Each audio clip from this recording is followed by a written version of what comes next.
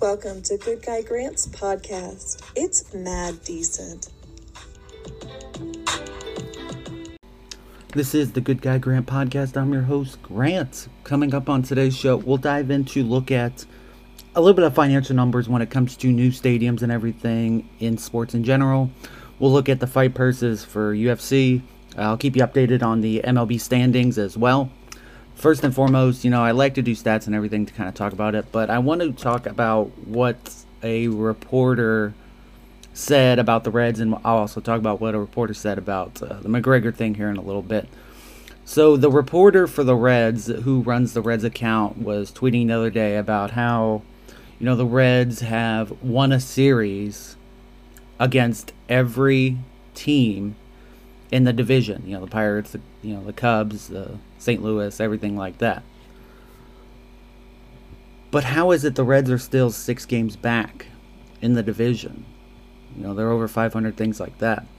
But when you look at the Reds' record over these games, they're beating teams that they should.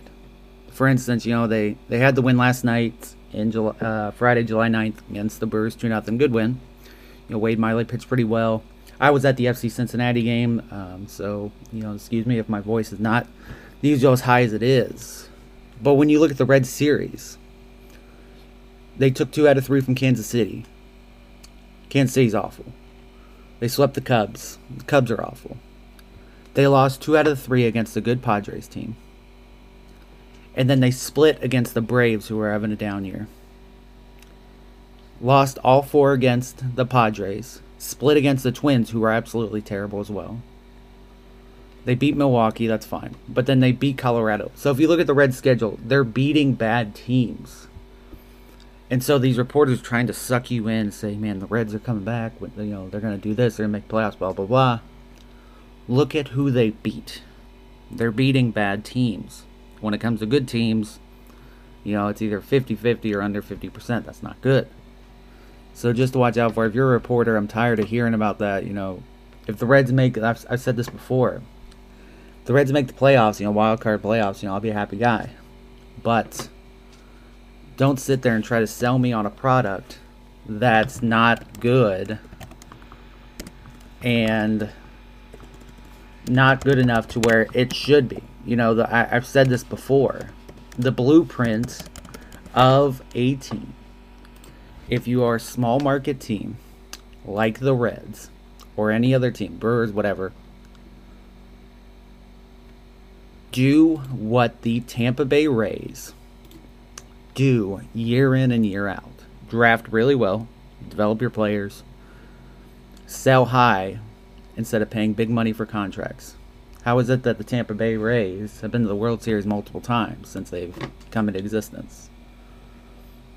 And for Reds fans, you're trying to sell me on as a Reds fan, ownership of this team is trying to sell me on all of this. So when you look at the Reds' history, the draft history, right? They drafted Yonder Alonso, 2008, bust. Devin Mazaraco, 1 All-Star game. I think he was a bust for a lot of his year.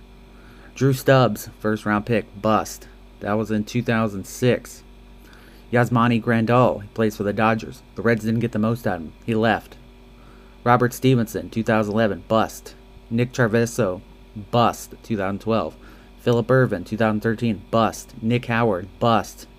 Tyler Stevenson, he's sharing catcher duty with the Reds catcher right now. And I don't know why his name's escaping me right off the bat. I'm trying to remember. It's, shit.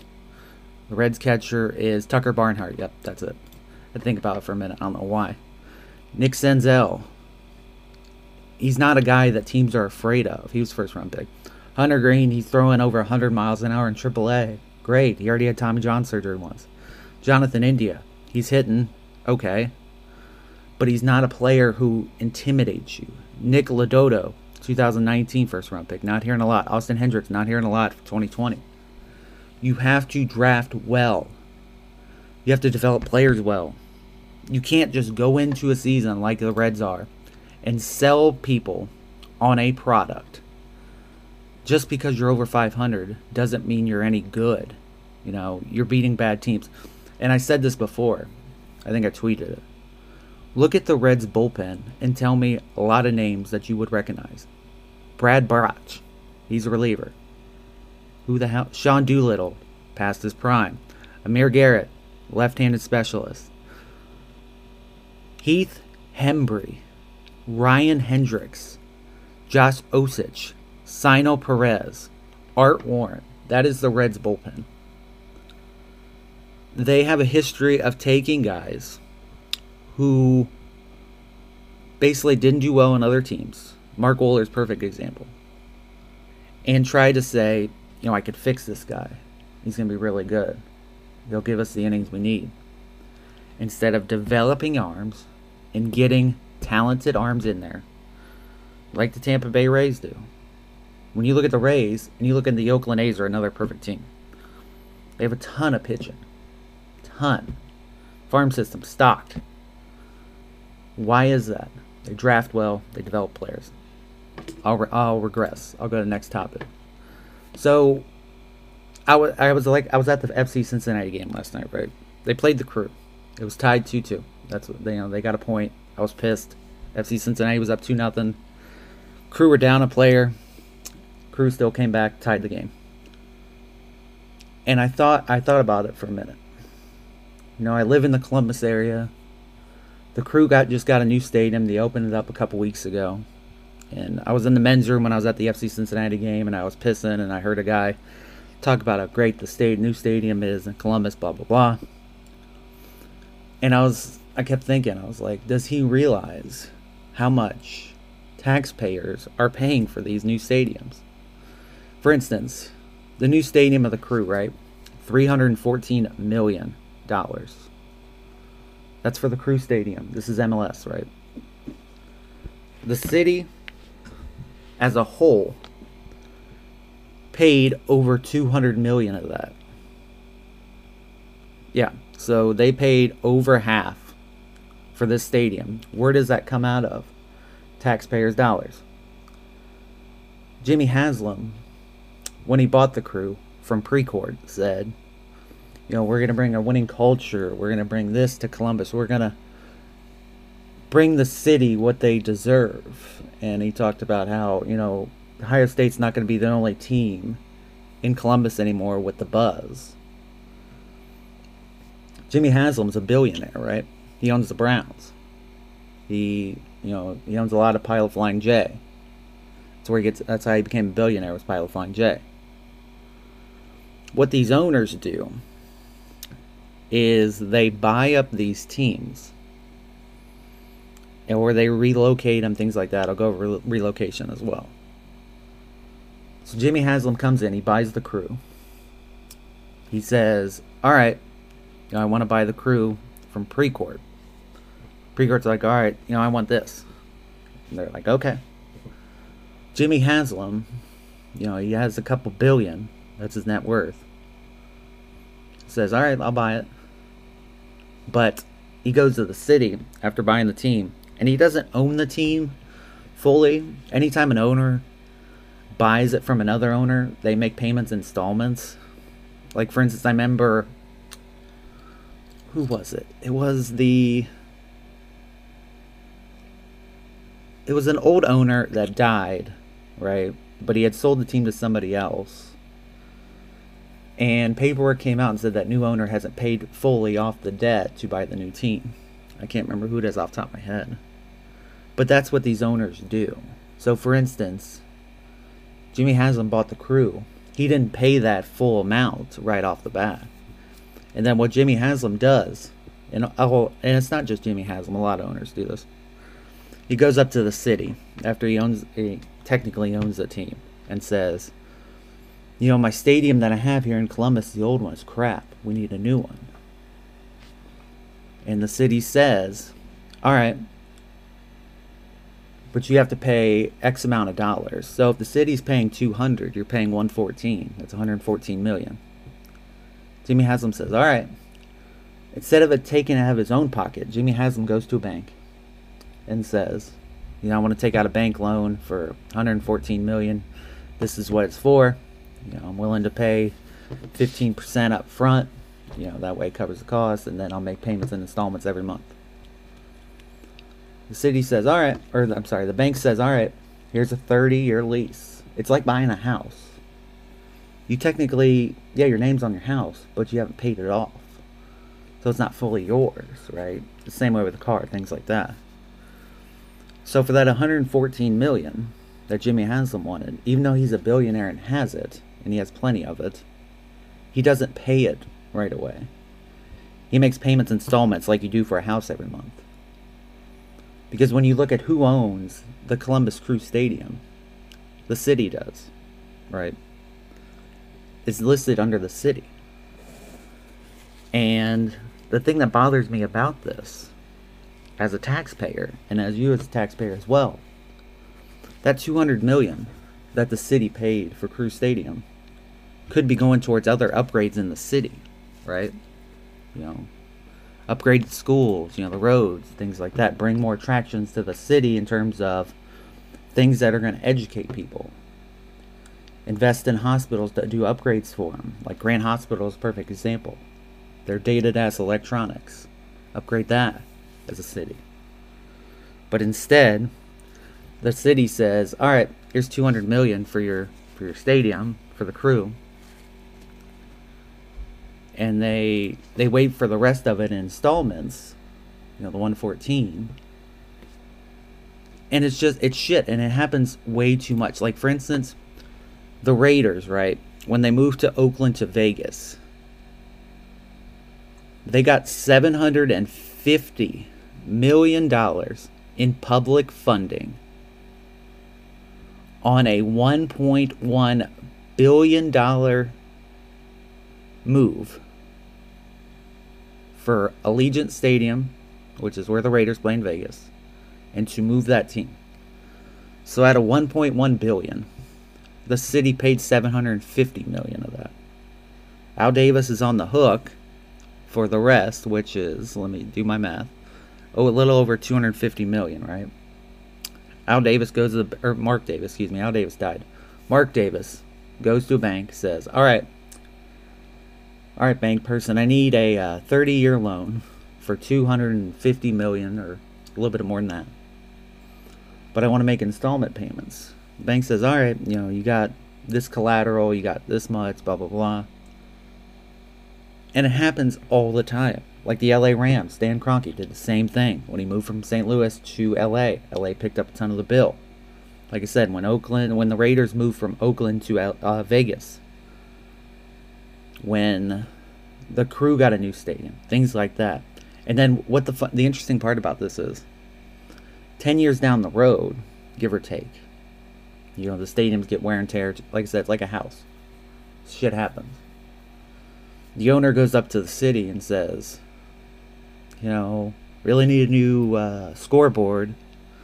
Ours is really dated, things like that. Jimmy Haslam did that with the Browns. When the Browns got that new scoreboard, the city of Cleveland actually paid for it.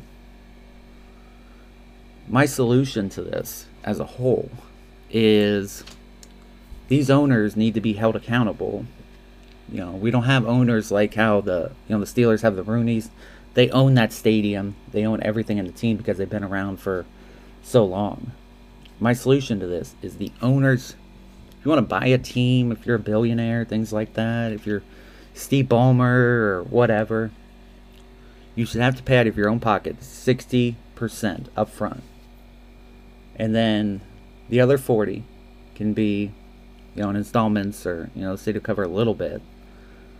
But the fact that the cities are covering over half of this in multiple locations is absolutely absurd. Because it's taking money out of cities. The Crew didn't draw dick when you look at it before they got the new stadium. And everybody's like, yeah, man, the Crew's going to, jump up and they're going to do this, blah, blah, blah, with this new stadium. It's really going to be great. Things like that. But what people don't seem to understand, and it's not just the Crew in terms of this. So in 2020, right, and again, I'll take COVID into account. Columbus Crew were 14th out of 21 in attendance. 14th. In 2019, this is before the pandemic, FC Cincinnati was 3rd, right? The Columbus Crew were 21st out of 24. That was in 2019, so that was before the pandemic even started. But you're telling me this city as a whole, and I'll even look in 2018 as well. 2018, the Crew were dead last in attendance. They only drew 12,447. So that was 3 years ago. So you're not even the top 5, top 10 in attendance in the MLS. But you want a new stadium, and you're saying, yeah, man, I can draw these people in, blah, blah, blah. And people say, the stadium was dated, it was in a bad area. They come up with excuses to why they need a new stadium, and it's horseshit. It is. It's complete horseshit. For people who don't know, there is a UFC fight again. It seems like there's a UFC card like every goddamn weekend. The UFC card this weekend has Conor McGregor going against Dustin Poirier. Excuse me. Let's get that mixed up for some reason. I don't know why. Anyway, this is the 3rd time they fought. McGregor won the 1st. Poirier won the 2nd. And now the 3rd is Saturday, July 10th, right? It's in Vegas. What caught my eye is the fact that Conor McGregor, right, before the pay-per-view revenue, right, is only making $2.2 million. Poirier is getting about $500K. The thing that bothers me the most about this, yes, Conor McGregor will get, the pay-per-view buy money, things like that. That's fine. But the thing that irks me is the comments Dana White said. So this was Dana White on July 9th. He said Saturday night, and he's talking about the UFC 264 on July 10th. Saturday night is going to be insane. He said fucking insane. Most celebrities ever at an event in the last 20 years. Most pre-buys ever. So all of you out there, if you know that you're going to watch the fight on Saturday night, buy it now. Don't wait till Saturday when 3 million other people are trying to do it and you're having a hard time getting it in. We got the most pre-buys ever right now. So that tells me Dana White is going to make another killing off this. But you're making all this money, right? But your main person on your card is making $2.2 million. Now that's a lot of money to, your average person. That's fine. But 2.2 you're giving Conor McGregor as of right now. Again, that's not taking into account pay-per-view buys. He gets a little percentage, things like that. But Dana White gets his cut. We've talked about this before on the first episode. Dana White is stealing money, basically, from these fighters. The fighters are doing they're doing the press conferences, they're selling the fight, they're doing the actual fighting. But Dana White's making over 80% of the money. How is that okay, in a sense? John Jones already came out, former UFC MMA guy, said, Dana White needs to increase what he's paying for me to come back. How is it most of these fighters are making more money in boxing than UFC? But people try to tell me, UFC's better than boxing. No, that's not true. That's crap. Conor McGregor made $100 million to fight Floyd Mayweather in boxing. Ben Askren made more money in a boxing ring than he did in his entire UFC career. Anderson Silva just made a few $1,000,000 to fight an exhibition in boxing. And he didn't get hit very much. But you're selling me on a product, though, and telling me, yeah, UFC's better. If UFC's better, why does Dana White make all the money? Why is it okay to have and I'll use this as quotes, a communist system to where one guy controls everything, like Dana White, and he doesn't pay his fighters what they should be getting paid. I'll use an example for your average worker, right? When you go into work and you're working, you're doing all the grunt work, things like that. Think about this. I worked for a company years back. The CEO of this company, his bonus by itself, just a bonus, it wasn't his even salary, was $2.2 million a year. So we're doing all the grunt work, and this dude's making a bonus of 2.2. It's the same way with Dana White. It's corporate America, basically. The grunt workers do all the work, and the bigwigs make all the money.